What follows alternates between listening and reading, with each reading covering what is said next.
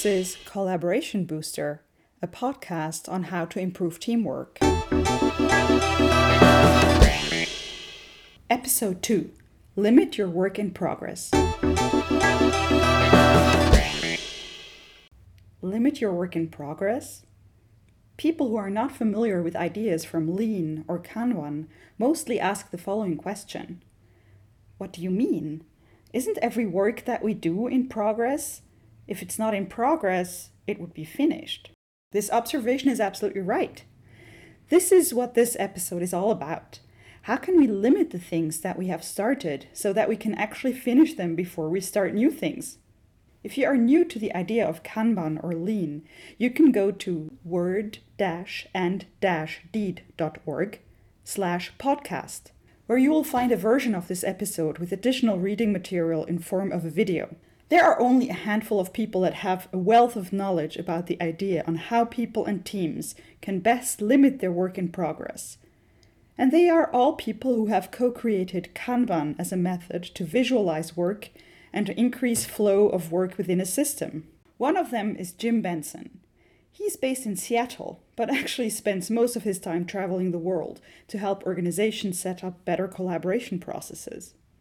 At the end of the episode, I will recommend 2 books by Jim that will change the way you do your work. I wanted to know what motivates Jim to do what he does. When I wake up in the morning and I'm at home, I'm alive. And then when I go to work, I continue to be alive. So I chafe at the notion of work-life balance because I love my work and I would like to see other people love what they do for work too. I would like people to enjoy what they do as much at work as they do in other parts of their lives, and then hopefully make that a virtuous cycle where home gets better because work gets better. That makes sense. How would Jim explain to a person next to him on the airplane why limiting work in progress is a necessity for a relaxed and productive life? Everybody is overloaded. And when you're overloaded, you become stressed, you become frustrated, you sleep less, your eating habits decline, and your quality of work and your satisfaction with life decline. So we need to do a small number of things, do them quickly, do them right, and move on to the next set of things. Get completion, get satisfaction, move on. And if we start 15, 20, 25 tasks, which most people have in flight at any given point in time, that means that the amount of capacity our brains have to focus on what we're working on right now is radically diminished. That sounds like if, in the end, every individual is responsible on their own to define what limiting work in progress means for them. What about people who work in companies where work is pushed their way with little options for them to say no? Jim agrees that organizations need to limit their work in progress too. For instance, by reducing the amount of projects going on at the same time. But in the end, he says, it's each individual who is responsible for the amount of work he or she takes on. That is why Jim talks about personal Kanban as a system to keep track of your own workload. So when an individual approaches their work, it's taking into account the things that they're doing on their teams or for their teams or with their teams, regardless of what kind of industry or organization you're in, you are a person and you have things to do. If you do too many things, then you won't be able to focus on any given one of those things extremely well. So when you're approaching work as an individual, one of the first things you have to ask is not what does the team need me to do by this deadline, but what are all the things that are happening to me right now? So what's the planned work for this project? What things routinely interrupt me or come in and give me new opportunities? Am I available in other projects? If I devote my time to this project or I do commit to doing certain things by certain dates, what other things won't I be able to get done? Imagine a simple Kanban board with 3 columns: to do, doing, done. How many things can be ongoing in your doing column? Have a number? Here's Jim's suggestion. So what we recommend for people is that we basically just start off with that limit that we just use all the time, which is 3 things.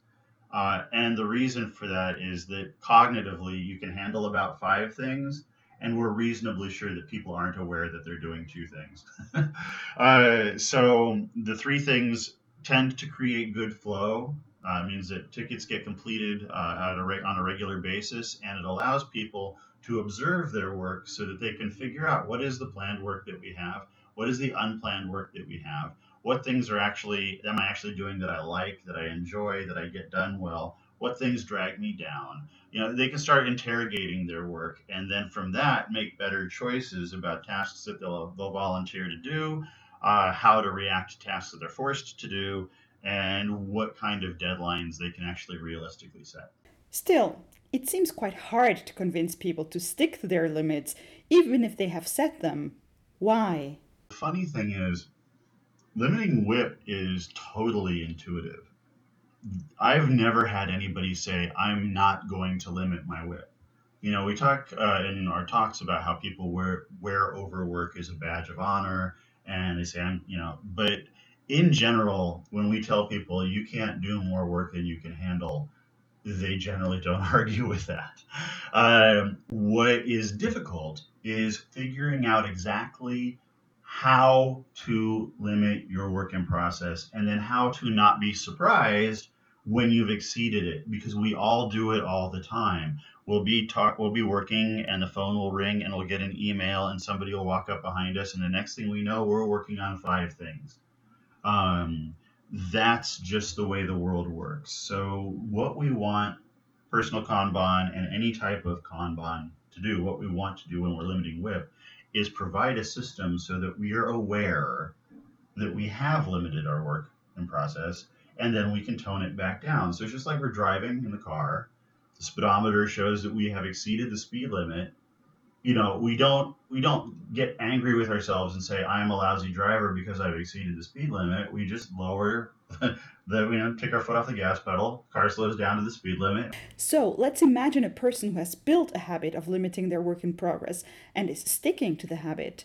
What are the things that we can expect to happen? When a person limits their work in progress, a few things happen right away. The first thing is you'll find that you have greater focus on the task that you're working on. And when you have greater focus on the task that you're working on, you both complete it more quickly, and you can move on more quickly to the next task. That's the easy part. But the interesting thing is that then you are finishing things that you've paid attention to. And so what you'll remember now is not the stress of doing the work, but the actual joy of the creativity of getting it done and the completion of it. And that sounds loose and happy and stuff, but our brains actually work on processing information, and our emotions are information. So when we are happy, that is information that our brains use, and our brains tell us in the future, okay, when something else comes up like that, I don't have to be scared of it. I don't have to freak out about it. I can get it done, which makes you approach the similar tasks in the future more comfortably, and with an assumption that you're going to complete them well, which is extremely important when you are a professional that works, just using your brains. Jim wrote a book called Why Limit WIP? And in this book, he gives many more reasons and effects that will convince you that limiting your WIP will change your life. Now, limiting work in progress is best done in a visual system, because if you have a visual cue that makes you realize that you have exceeded your limit, you will be able to change something. And if you see that your work does not flow very well through your visual system, you might want to change your WIP limit. Or as Jim puts it, If you are not visualizing the work, you can't limit your work in process because you won't know what you're doing. to give you an idea on how important visualizing is, here's a story that Jim told me about a clinic he consulted that was wondering why they were having so many losses in materials like syringes, gauze, pills, and other things. They were worried that people, maybe even doctors, were stealing those materials. They wanted to get an analysis on their workflow and where the losses occurred. But Jim had another suggestion. Um, let's get a bunch of the toy cameras that make little stickers when you take pictures of things. And every time someone comes into the clinic, you take a picture of them and you put them on a Kanban. And then when your doctors do rounds, I don't want them to talk about the charts. I want them to talk about the pictures. So that when they go home at night, and when the nurses go home at night, and when everybody else goes home at night, they're not thinking of the work. They're thinking of the value that they created and how much they were able to get to flow through their system. And loss went way down by about 60%. So it was not that anyone was stealing anything. They were losing materials because they had no clear sense of purpose of their work and because they were completely overloaded. Using a visual system changed that in an instant. What does this mean for a Kanban system in which you limit your work in progress?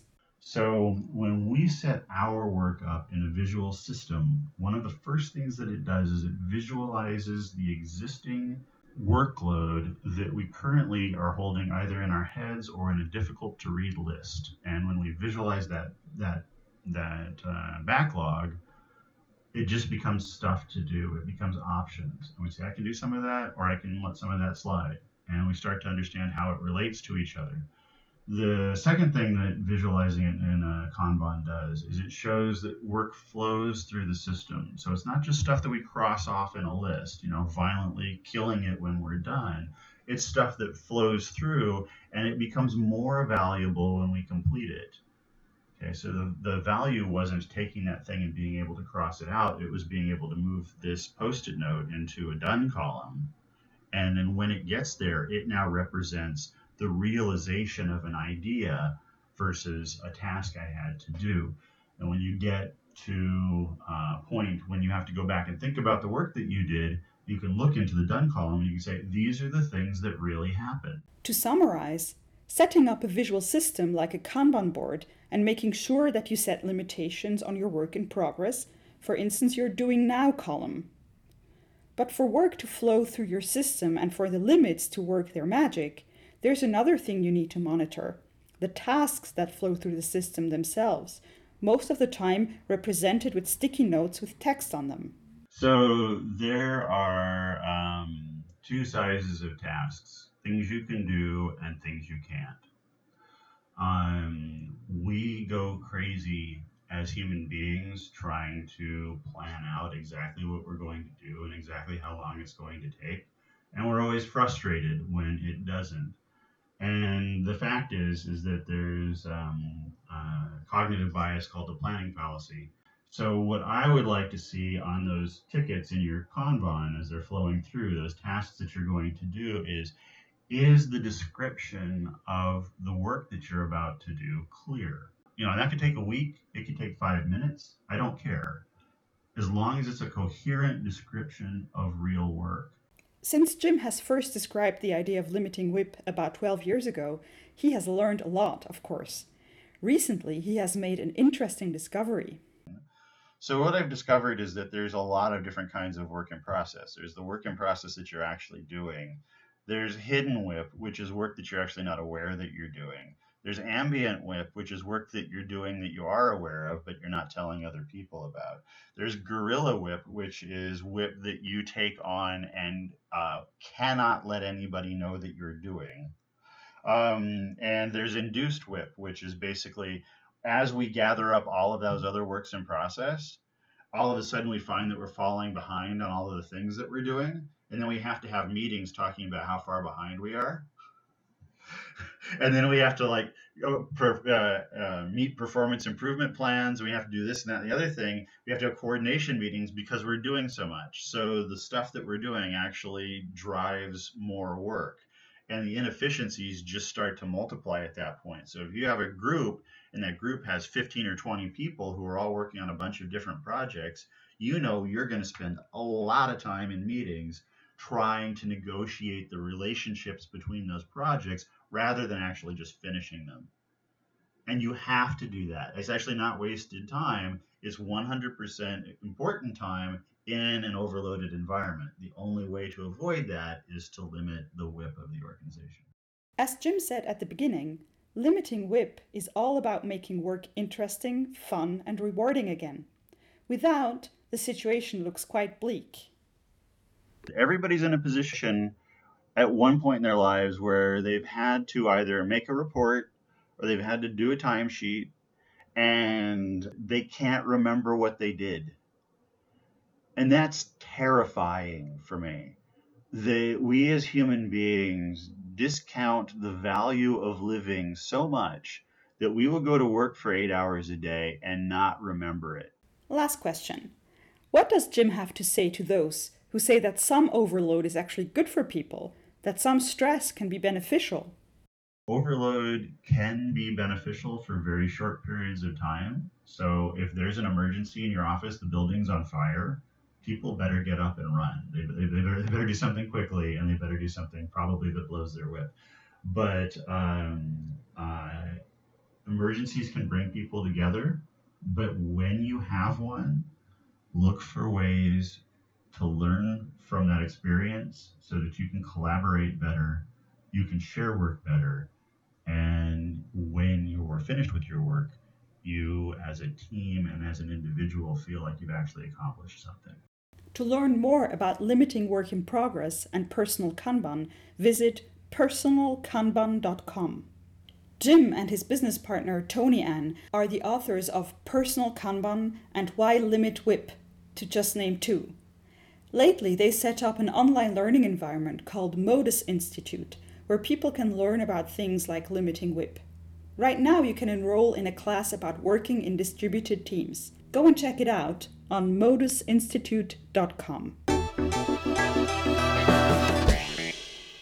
I am Nadia Schnetzler, and my passions are innovation, collaboration, and communication. You can find out more on my website, wordanddeed.org. That is word-and-deed.org.